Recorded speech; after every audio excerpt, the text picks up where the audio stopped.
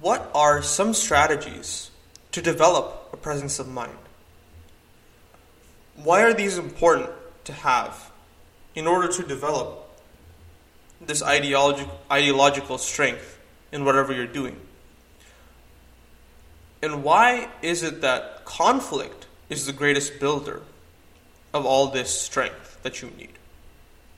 Hello, and welcome back to another episode of Stoic Spirituality, a podcast where I look through, dissect, and parse through some books or other concepts that I've thought about or read and would like to disseminate to the audience that is listening.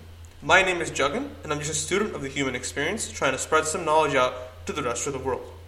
And so, from previous episodes, you guys may have known about the 33 Strategies of War, a book that I'm currently analyzing. Specifically, from the past few episodes, strategy number 3, which is the presence of mind strategy. Maintaining your presence of mind and strength of mind in times of conflict.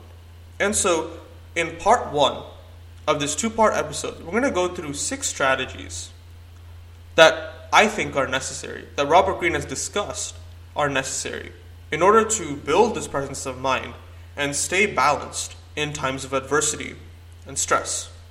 So the first one is exposing yourself to conflict. Contrary to popular belief, being in no conflict and nothing to maintain your presence and state of mind is not a charitable or is not a good way to build, maintain, strengthen, and embody a presence of mind.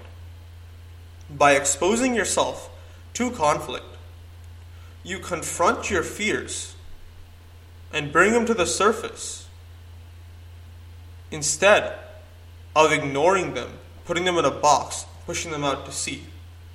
By putting yourself in conflict, not only do you use it to enhance your reputation, especially when that has consequences, but you also use it to find new strategies, find your play style, and find what works for you to build, magnify, and encapsulate your strategy and your strength of mind.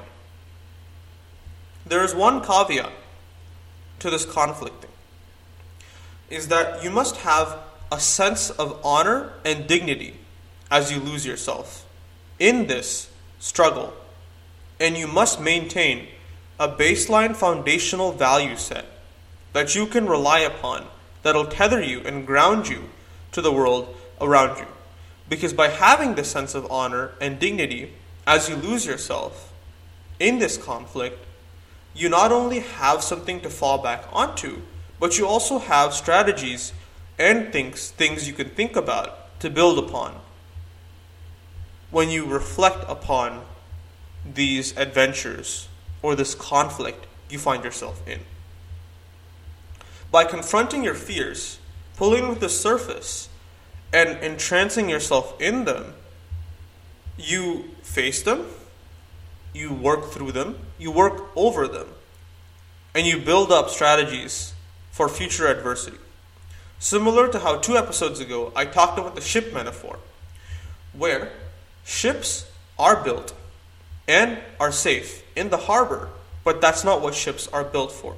Ships are built for rough seas, and by exposing yourself to conflict, you find out what parts of your ship, what parts of your mind need to be repaired, built upon to face rough seas, so that the next time you find yourself adventuring, you know how to respond and how to adapt for the rough patches you will find yourself in.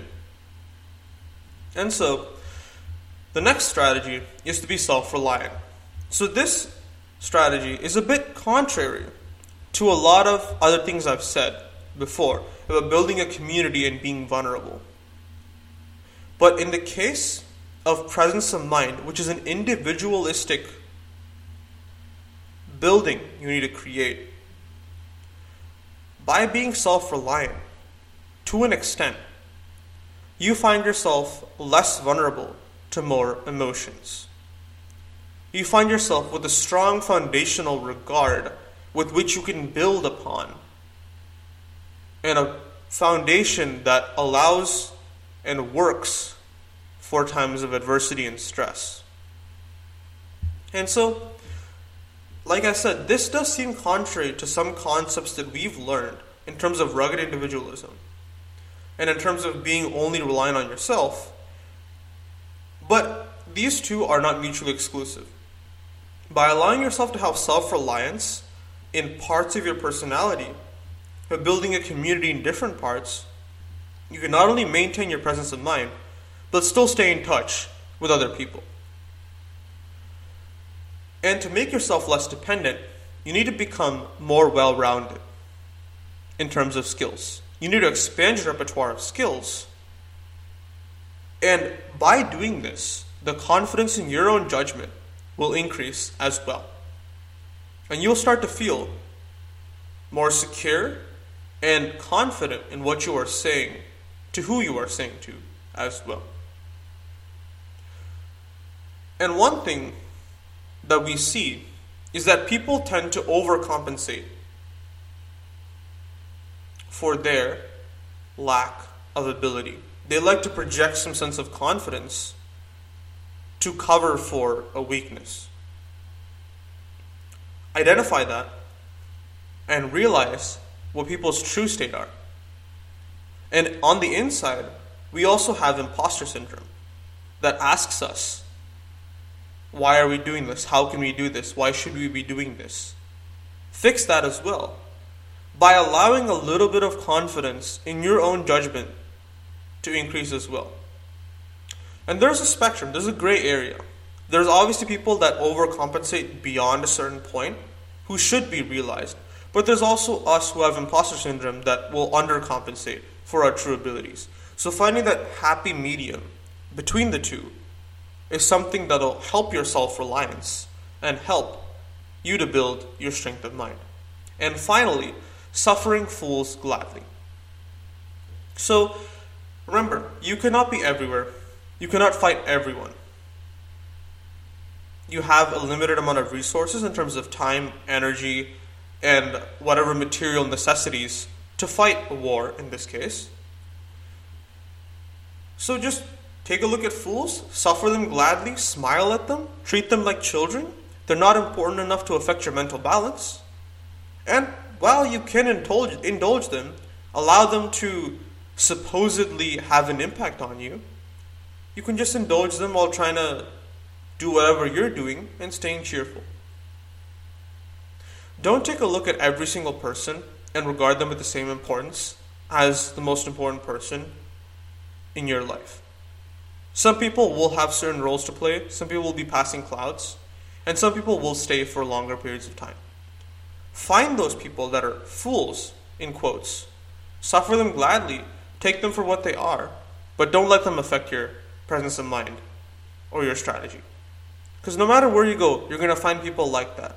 And it's important to understand that these people will come and go, but your presence of mind will only bolster if you make the right decisions in this case.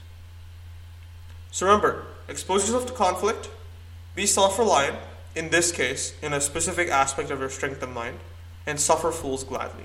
And those are 3 of 6 strategies to build up a presence of mind. Thank you so much for listening to this episode.